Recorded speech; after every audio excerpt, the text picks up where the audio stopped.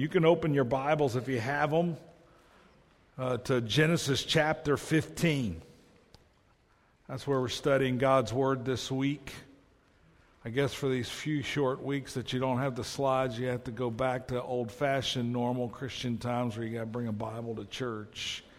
And so we're in, or use your phone, right? So even then, you've always got it with you, the ESV app or something like that. Genesis 15. We're going to start in verse 7. Hear the word of God.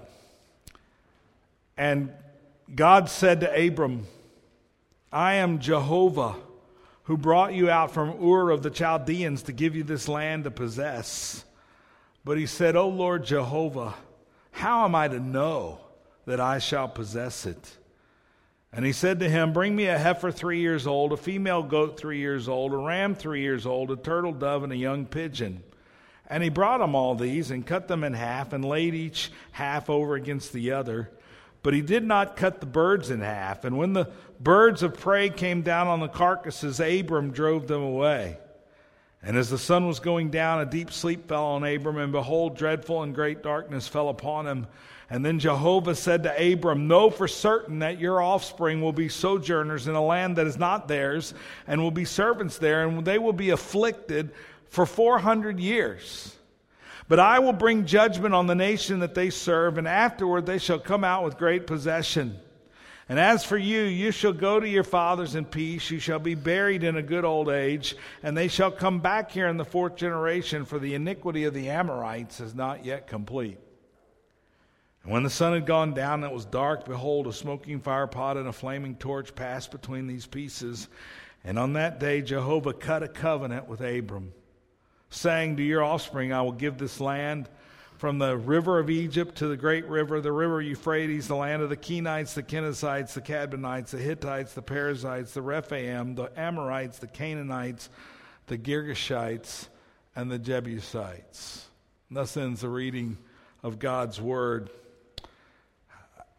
You know, I don't know where you are in your relationship with the Lord this morning, but what I do know is that the gospel makes some really big promises. And as God's people, we hold on to those promises. God promises us provision to care for us. We pray the bread part of the prayer. Give us this day our daily bread. And, we pray that regularly, and we ask for God. Well, as a pastor with 5 kids, I used to pray for my cars so that they would stay running, because I've never owned a new car. But God has provided nonetheless and answered those prayers. God promises that you'll have power over sin. That's a huge one. Because if you're like me, you just find that you're still in the struggle. And some days you wonder if it's getting any better. And yet the gospel promises power. Not only is the penalty of sin gone, but the power of sin is gone. And then God promises eternal life. My wife, Sherry, is a hospice nurse, and we talk about death a lot in our house. And sometimes I'm grieved by what her patients are going through. And she's an angel of mercy in the midst. And when you're at that stage in your life, man, you're really holding on to the promise of the resurrection and that eternal life is real. And then if you're in a struggle, you're holding on to the gospel promise that there is not only purpose in your suffering, but that you'll have strength in your suffering, that there's not randomness in the world, and that the promise that God holds all things together by the word of his power, that it's a real promise. So we each come into worship this morning wondering what's going on in our own life and in the world, and sometimes doubting the promises of God. When you read the book of Thessalonians, you find out that they'd been told that they'd miss a second coming. That's really big. And they were really worried about that. It wasn't just a movie on Netflix. It was really what they thought had happened. And if you read the book of Hebrews, you find out the persecution for Jewish Christians was so real in the early century that they were turning back to Moses. And we see that in India, that if you'll turn back to Shiva, if you'll turn back to Hinduism, then immediately all the struggle goes away. And so they were wondering if God was going to help them persevere and keep his promises. And so when we read the story of Abram, where we are this morning, you find out that God made 4 big promises to Abram. I don't know if you remember what they are, but here they are. He promised him a people, that from his loins and from his heart would come a people that were too big to number. And he promised them a specific plot of land. We even read that promise again this morning. And he promised them his presence, his blessing, that he would never leave him. And then he promised him that that God would be a blessing to him, so that he would be a blessing to the nations, and all the nations would be blessed through Abram. And in our story this morning, we're finding that Abram has some doubt about the promise of God, specifically the promised land. And so we're going to look at that and see if we can gather some encouragement from the gospel to take us to the table. So I have, all good sermons have 3 points, so of course this one does. So 3 things I want to share with you about the gospel. The first is Abram's doubts and fear.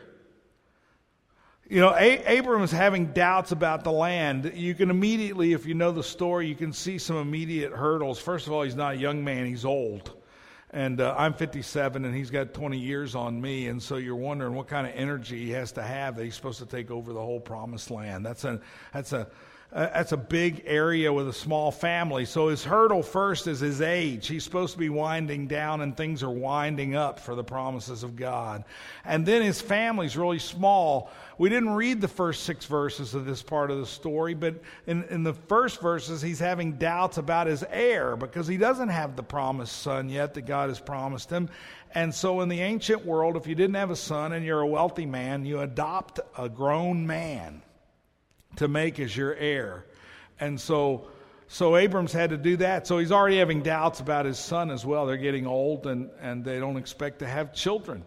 And so he's got a really small family, and he's supposed to take over a land that's as big as North Georgia. It's like coming in and telling Andrew and the Henleys that they've got to take Atlanta for Jesus. It's a big deal. It's a big place. And so he's settled with the promise of a child. He can see that maybe happening, though it would be a miracle. And so verse 6 says that he believed God, and it was counted to him as righteousness. But the land promise is in the future, and he just can't see it. So this chapter starts and fills us with the doubts that Abraham has about how God is going to work his promises out. Now, I don't know if you know this, but this is one of the 5 books of Moses, and Moses wrote this, and he wrote this, or he at least told these stories to Israel while they're at Mount Sinai building the tabernacle. So they spent a year there after they crossed the Red Sea, and so they have to have they've been 400 years without the gospel, and they have come to believe in the idolatry of Egypt. You can see that in the prophets all over the place, that they were following idols in Egypt, and they had fallen away from the true faith. And so Moses has to start over. So he starts over with the story of creation, sin, redemption, the promises, and the patriarchs. And so Israel's hearing these stories, and these stories are meant to give them courage and encouragement because they're having big doubts about the promised land. They've just left Egypt, and they're unsure about what's next, and there's a wilderness ahead. And if you know the story, when they actually get to the promised land, their doubts are so big that they turn away and curse God because they're afraid that their children and their wives won't be taken care of. So as you're reading this morning, I wonder what your doubts are about the gospel, about his provision, about forgiveness and reconciliation, about power over sin and the things that God promises you. What are you struggling with? Maybe it's your job. Or maybe you're having your struggles in your family. My kids are all grown, and my youngest is 25, and those of you who are there with me know that parenting grown kids is way more stressful than parenting little kids or even teenagers. Teenagers were the good years. Now, well, you got no leverage, right? They can do whatever they want because they can pay their own bills. And even if they can't pay their bills, they still won't ask for help, and they might beg for some, but they can do whatever they want. My friend John Smed says that young parents write books on parenting and old parents write books on prayer. And so maybe you're struggling. Maybe you're having some personal struggle in your family right now, and you're wondering about God's covenant promises to the children that you baptized 30 years ago or 2 years ago. Or maybe it's God's love. You're just not feeling it. Maybe you're struggling with death and the fear of death. I don't know what that is. The Lord knows you, and you know what you're struggling with.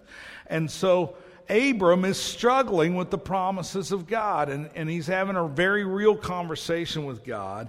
And so God says, okay, I hear you. And then the next part gets really strange. So he says, bring me a heifer. You know, we're almost in Alabama. You say that, heifer, bring me a heifer. 3 years old, a female goat 3 years old, a ram 3 years old, a turtle dove, and a young pigeon. And he brought him all these, cut them in half, and laid each half over against the other. But he did not cut the birds in half. He just twisted their necks, wrung their necks. And when the birds of prey came down on the carcasses, Abram drove them away. Now that's really strange. If you visualize it, you can see it. The animals are cut, big animals cut in half, laying out on the ground, side by side. And it doesn't smell good. I don't know if you know that, but it smells really bad. There's blood everywhere. It's a sensory overload of sight and sound, and it's weird. And so you wonder, as you're reading your Bible, what's going on. Well, I just want to remind you that there's two key elements in Bible interpretation. The first most important rule is let the context of the passage tell you what's going on. And Moses was nice enough to tell us what this is about in verse 18. He says, on that day, Jehovah cut a covenant. It says made, but the Hebrews cut. On that day, Jehovah cut a covenant with Abram. So that's the context. Moses nicely tells us what the story's about. We still don't get it completely. And then the second principle of Bible interpretation is let the Bible interpret the Bible. The only infallible interpreter of the Bible is the Bible itself. So turn with me to Jeremiah chapter 34. We'll go into the prophets so you know the answer to this one is strange because it's in that part of your Bible that you don't read. It's in Jeremiah 34, and we're going to read verses 18 to 20. This is right at the end of the life of Jerusalem as the city of God. Zedekiah is the king. He was a wicked king. He was the last king before they went into Babylon, into exile. And Jeremiah was the prophet. Starting in verse 18 of 34, we won't read the rest of it. And so the prophet, the Lord is saying, and the men who transgressed my covenant and did not keep the terms of the covenant that they made before me, I will make them like the calf that they cut in two and pass between its parts. The officials of Judah, the officials of Jerusalem, the eunuchs, the priests, and all the people in the land who pass between the parts of the calf, and I will give them into the hand of their enemies and into the hand of those who seek their lives, and their dead bodies shall be food for the birds of the air and the beasts of the earth. All right? So that's pretty weird, but that tells us a lot about what's going on. So in the ancient world, the ancient Near East, when you cut a covenant between you would cut the animals in two, and you walk the path, you walk the walk. And you take an oath, a blood oath, and you say, may this be done to me as we've done it to the animals if I don't keep my word. And you had two kinds of treaties, two kinds of covenants. A covenant is a blood oath. It's a pact of loyalty. It's like a contract.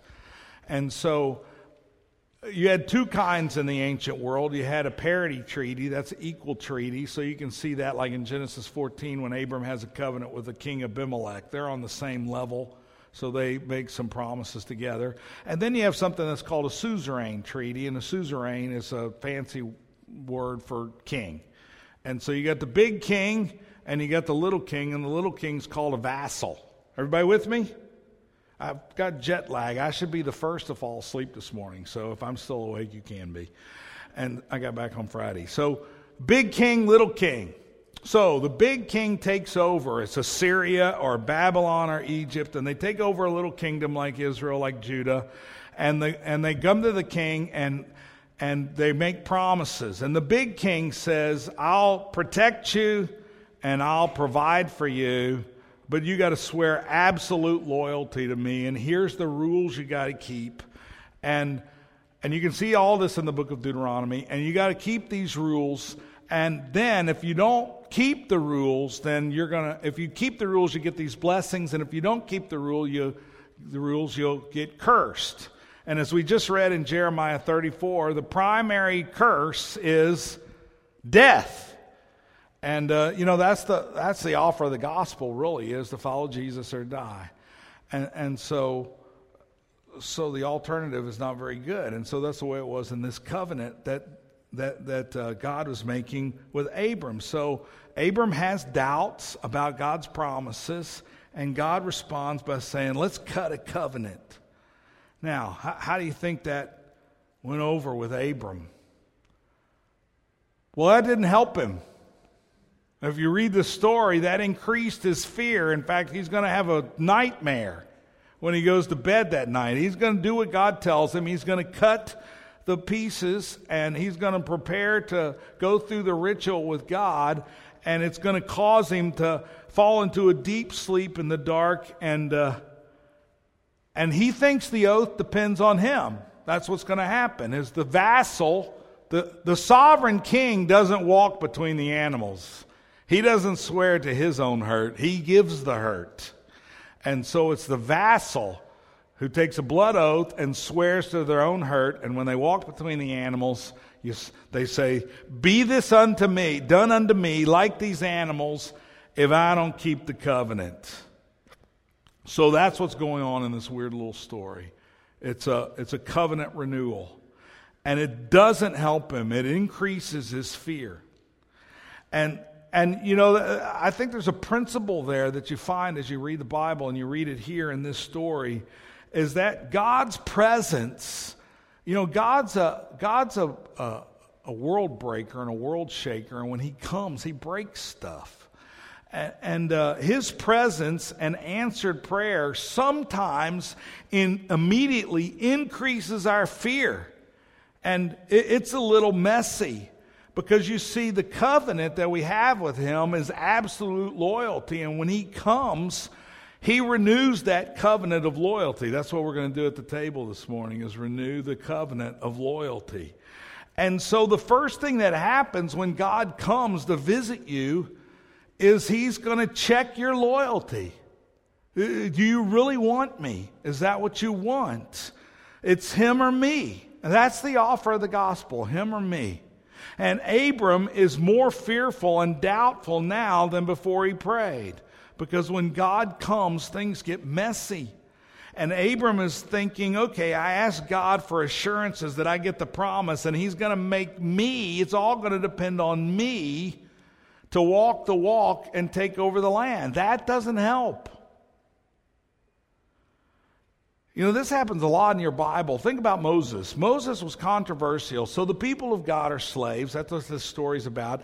And they're praying, oh God, oh Jehovah, come and save us. And so God hears their prayers, and he sends them Moses. And Moses has doubts, and you can read that story in Exodus, how he overcomes his doubts, and God helps him. But he knows that when he gets to the Hebrews, the first thing they're going to say is, who sent you? We don't have to follow you. Who sent you? And he has some miracles worked out. And so then he goes and talks to Pharaoh on their behalf. Let my people go. And do you remember what happens next? Pharaoh says, no. And so does it get better or get worse after that? It gets immediately worse. Instead of having straw to make bricks, they have to gather their own straw and make the bricks, and they still have the same quota. So God has heard their prayers. He sent his spokesman, but he doesn't come with candy and icing. He comes to promote his own plan, to reveal his own glory, and to save us from the depths of our despair, which we can't always see how deep it really is, and how much struggle there is for our heart and our lives. And so Pharaoh immediately, what he does about the curses is he retaliates. And how do the Hebrews respond? They tell Moses to go. We've had enough of this salvation, if this is what it means. We don't want any more. So then God works out all the curses. Pharaoh finally gets sick of Moses and says, I don't ever want to see him again. They send him out, and they leave with the possessions, and they get to the Red Sea, and there's Pharaoh right there with his army. And then God protects them with the flaming pillar, if you remember the story. And then they pass through on dry land. They get to the other side, and Pharaoh's dead. Now everything's good, right? No, it's still not good. They don't have any water. They don't have anything to eat. And so they beg for food, and they get manna. And the Bible specifically says the manna is a test. What kind of test? You with me? It's a loyalty test. Do you really want to be in this covenant or not? And you can read this in the books of Moses in the first 5 books again and again and again. It's this question about loyalty. And then they get tired of manna and banana bread and whatever else they're making. It's all carbs, so there's no keto in this diet. And so they're all getting fat and big bellies with a shelf right here. That's what I always have, shelf from carbs. And so what do they cry out for next? Well, we need some protein. We want to go on the keto diet, at least go on Atkins and get rid of all his carbs. So they pray for meat. And God says, okay, if you don't like what I give you with manna, I'll give you meat. And they get it until it's coming out their ears. And then when they get to the land and they're actually ready to cross over into the promised land, then they run into the giants and the 6-finger guys. And they run away in fear. The question is, will God do it? That's always the question. Does he keep his promises? And will he do what he says he'll do? And the promised land at this point looks like a pipe dream for them, and there's too many obstacles. And I think it's the same for us, beloved. Christianity requires death to self. Now, you can watch television, church, and find out that all your dreams are going to come true, and the prosperity gospel offers you riches and no struggle, and don't ever want to say anything negative. But I wonder if these people have read the Bible, because Jesus says, if you want to be my disciple, you have to pick up your cross daily and follow after me. And a cross is something you die on. The gospel calls for extreme loyalty. You can't love your parents or your children more than Jesus. I don't like that. I don't know about you. I love my grandkids. I never worried about my kids. I was too young as a parent to know they were in danger. Now I'm an old man, and I'm worried about my grandkids all the time. They could get hurt. So it seems like too much. And here's what's happening. The Lord is carving the image of Christ in us. That's what our sanctification is. That's what it means to grow in Christ. It's like inside this body there's the image of Jesus, and he's slowly carving and cutting off every part that doesn't look like Christ. And it's painful some days, isn't it? Some days it's really good. You're glad to see that stuff go. But other days it's not so good, and it hurts, and it comes through struggle. And so what do we do to that? Well, then we turn to worldly ideas that don't require faith. That's what the prosperity gospel is. Well, it does require faith, but faith that only good things. And it doesn't require trust or repentance to follow worldly sayings. And we have those. When I was growing up, it was God helps those who help themselves. So you don't like grace? That's great. We've got cultural religion that you can follow in which you solve your own problems. But that's not working out so good for Abram, because that's the first thing he's thinking. God's going to help me, if I help myself. And so that doesn't work.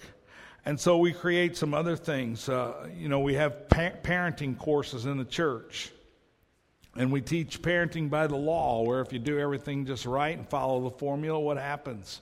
Cookie cutter covenant kids. How's that working for you? I follow those plans, they don't work, or else I just did it badly. That's a real possibility. Or, I just asked this question in India.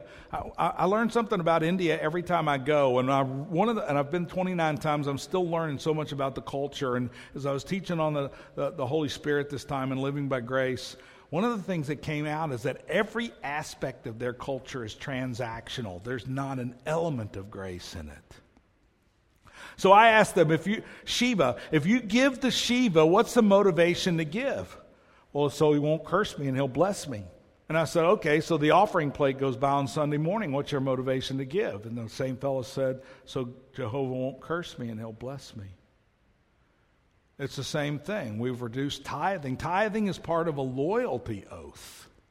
It's not just about getting some financial blessing. And in India, we have karma, so that all works into it. It's all transactional.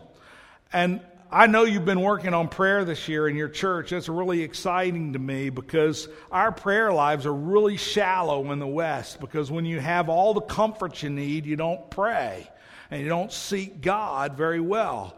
Because you see, ultimately, if your prayer life is shallow, the only thing I can infer from your life is that you think it's up to you. They're directly related. To how much you think God has to do and you have to do is directly related to your prayer life. And so prayer is a loyalty test. You get that? God wants you to come to Him and ask Him for help. Ask Him to work it out. He doesn't bring candy. Listen, beloved, it's way better.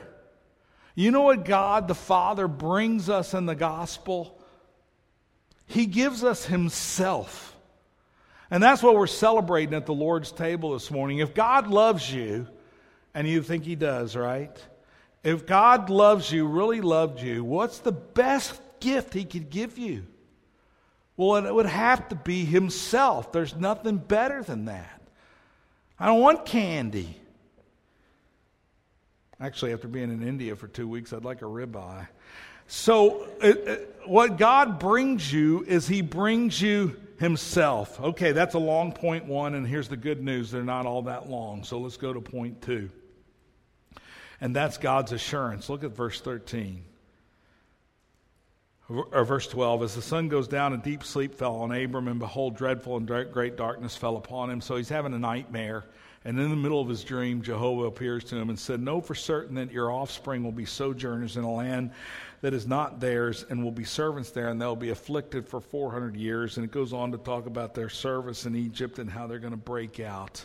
And so the answer to his question, when am I going to inherit the land, is 400 years. Now, imagine God coming to us and telling us this.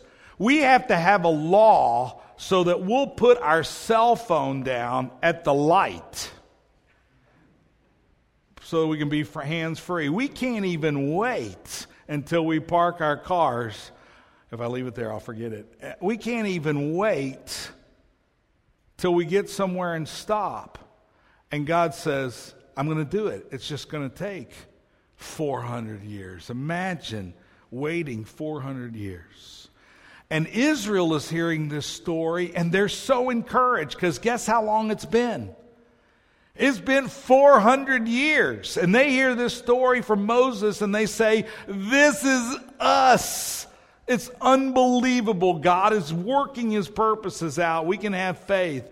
The Bible says, beloved, that we're strangers in a strange land. We're tenants. We're renting property. We don't own anything. And we're besieged in America by the comfort idol that promises heaven now, your best life now. And the Bible teaches that we live in the world, that we're aliens here. We're living in Egypt. And we don't want to wait for God to work His promises out, and we don't want to work in the long term to build His kingdom. We're praying in India for 500 million Christians. And I'm willing to wait 30 years, but no longer than that. I'm praying that God would do it in my lifetime, that when I retire from going to India at 85 or 6, that there'll be 500 million Christians. There's only 100 million. So you pray that I'll have the energy to do that and that God will answer that prayer, that He will demonstrate the power of His kingdom so well that He'll work it out in India.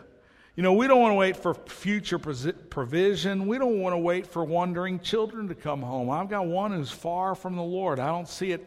I mean, unless God does a miracle, he's not coming home soon. And some of you are in the same boat. You see, God has no obligation to work in your life in a way that meets your expectations. He is the suzerain, and we are the vassals. And He promises provision and protection and eternal life. And we promise to follow Him as Lord. And He works it all out according to His plan. And He's working His purpose out in us and through us. It's better than if we were in charge, because we don't have the vision to see what needs to happen next. I don't know if you know the story of Elisabeth Elliot, the widow of the great missionary Jim Elliot. But you know, Elizabeth and her husband Jim and 4 other couples, they went to Ecuador with the vision of reaching these tribals. They were called the Aucas. That meant savages in the local language, because they were deathly dangerous. And so they prayed for a couple years before they even made advances. And then when they finally made the advances, over about a 3-month period, they got closer and closer, and finally the men landed the plane, and all 5 men were murdered. And immediately there were 5 widows on the mission field. And if you know the rest of the story, you know that Elisabeth Elliot and Nate Saint's sister went back and they brought the gospel to these people, and they came to faith in a couple years. And the men that killed those husbands repented and came to faith in Christ, and Jesus forgives them. And so does Elisabeth Elliot and her and the other ladies. Now, let me just ask you a question. When Elisabeth Elliot was praying for the fame of the name of Jesus to be revealed in Ecuador, and the mercy of the gospel to come forth to these savages, these tribal people in the mountains of Ecuador, do you think that she was asking God to kill her husband and the other 4 husbands on the team? You know, when you're in the mission like this, sometimes you pray, Lord, I'll give my life if that's what you want. And I'll gladly do it. And maybe some of you have prayed that. But I don't imagine that they were praying, Lord, even if it takes my husband's life. Maybe you pray for your own. But you see, I'm sure they never assumed that the answer, those women as they prayed, would include the lives of their 5 husbands. Difficulties abound in a sinful world, and we often are waiting, and this is God's plan. He works it out in His time, and He's after a mission in your life to carve off the parts of you that doesn't look like Jesus. And so this is Israel. This is what the Exodus is about. They're leaving the world and going to the promised land. And the Bible says that this world is judged, and Satan is bound from deceiving the nations. And Joel mentioned it earlier, that we live in the already and the not yet. We sang that song this morning. It's providential. We sang that song of hope and waiting. And it's so that our loyalty would grow. That's what God is working in us. That our loyalty, we're not 2-year-olds. Our loyalty is growing. And the good news is, I hope it's so, the old selfish Jim is slowly fading. Sherry's got a headache this morning, so you can't ask her. So I can get away with saying that it's working its way out. The old selfish Jim is fading. God is working His plan, beloved, and it's a long plan. Have hope. All right, point 3. God's deliverance. Look at verse 17. And when the sun had gone down and it was dark, behold, a smoking firepot and a flaming torch passed between these pieces. And on that day, Jehovah made a covenant with Abram. All right, more weirdness. Was this flaming pot and a smoking torch? Or was it a smoking pot and a flaming torch? I always get it mixed up. Well, so when Israel, You can read about in Numbers 2 how they camped about the tabernacle. They built the tabernacle, and then they set up their 12 tribal divisions around it, with the Levites being the 13th. They're in the middle taking care of the tabernacle. And when their tents all faced in. So when they walked out their front door, what's the first thing they saw every day? There was the pillar of fire roaring above the tabernacle over the presence of the Lord in the Ark of the Covenant. And at night, if you walked out at night, it was a glory cloud. Well, it was a pillar at night. Actually, it's opposite, right? Willy Wonka swapped that, reverse it. The glory cloud during the day and the pillar of fire at night. They could always see God's presence. So when they hear this story, they immediately think, hey, we get that too. God's there. Now here's where the gospel gets really cool. All the promises of Abram are tied together here. The people, the presence of God, the promised land. Isn't that amazing? It's all tied together right there in the flaming pot and the smoking torch.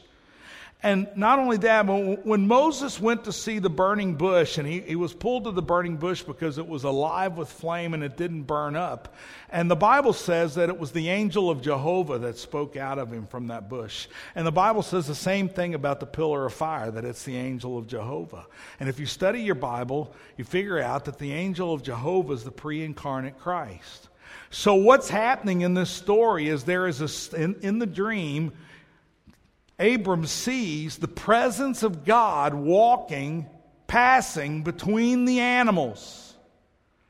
And the Israelites know immediately what's happening. It's God that's passing through. And so what we see here is that God takes the self-maledictory oath. He takes the blood oath. Abram goes to bed thinking he's going to have to walk when he gets up. And in his dream, he finds out that it's Jehovah that walks the walk and takes the oath against himself, that he says, if you don't get this land, let it be done unto me.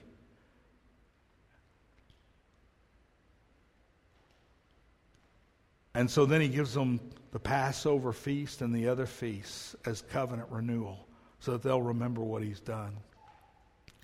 And we move to the New Testament, and we move to the cross of Christ and the fulfillment of this promise right here, where Jesus takes the self-maledictory oath and he goes to the cross and he takes the curse for us so that the promises of God will come true. Because if it's up to us, it would never happen, beloved.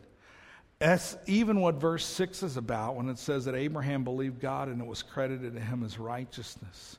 Jesus says, Abram saw me and he was glad. And so God's going to keep his promises, and it depends completely on him. Not Abram, not Moses, not the tribes, not your tribe. And God's judgment on the sins of the Amorites is going to bring salvation to Israel. And there's a whole other sermon there about how always God comes in judgment and salvation. And he's not going to give the land of the sinful Amorites to sinless Israelites. They're not sinless, because he has to keep the covenant for them. And so the land is completely defined, and Israel hears this, and they know this is where they're headed to. And you get to the new covenant, and it's the new heavens and the new earth. And beloved, our hope is that we're waiting for God to work his whole kingdom out. And God is not slow to keep his promises, as some people count slow, because a day is like 1,000 years, and 1,000 years is like a day. Time is nothing. And one of my favorite verses in the Bible is Romans 8:32, where Paul says that if God has already given us his most precious gift, the Lord Jesus, won't he freely give us all things? So you see in this story, God removes our fears through the cross, and Jesus has done everything in his life and his death to provide eternal life and the fulfillment of God's promises. And Christ is always with us through the power of the Holy Spirit. He passes through the animals on our behalf. Isn't that incredible? Now here's the bad news. If you're trusting in your own covenant faithfulness and in your own strength and in your own self-discipline to cast out your fear and your doubt, well, then the bad news is that you'll keep your fears and your faith is bound to waver. And the further bad news is that if you don't think the cross is necessary, then you may still be lost. God's presence through the cross is a loyalty test. Will you hold on to your sin and your self-will and your own plan for your life like the Amorites, or will you trust in Jesus like Abram did? And so that leads us to the good news. It's incredible good news. Jesus says, "Behold, I make all things new." Jesus died on a cross for our sins, even the sin of doubting God's promise and presence. And he rose from the dead to give us new life and power over sin and power over fear and doubt. And Jesus fully trusted God in our place so that we would have the power to trust God. And he says he will never leave us or forsake us.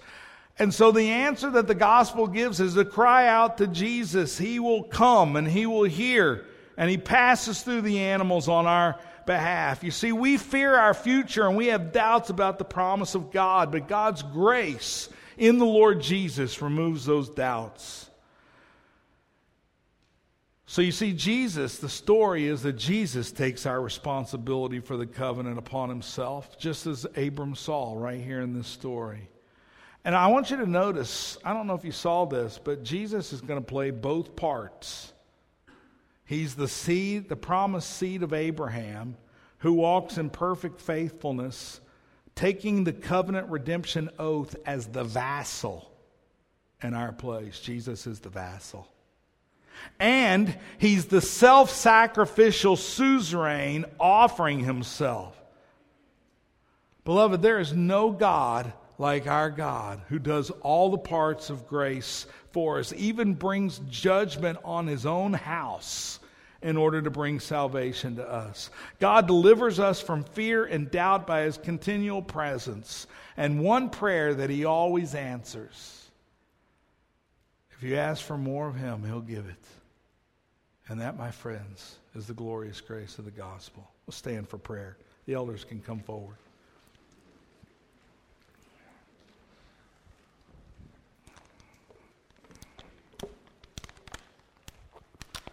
Father, we thank you for your gospel, for your grace once again. Thank you for your word to us. Sometimes, Lord, your word's a little weird, and then we begin to see it work out. And so we pray that you would work it out in us, that you would embolden us to trust in the grace of the Lord Jesus once again, to walk between the animals for us as he did at the cross. And to continue from heavenly places to watch over us and guard us by sending us more of his Spirit. Our prayer is simple, Lord, is that you would increase our faith so that we would walk in newness of life and trust and hope as you take us through the struggle of carving off the not Jesus that's in our life. And as you do that, we'll gladly give you glory and take no boast upon ourselves. Come, Lord Jesus, come, we pray. And all God's people said, amen.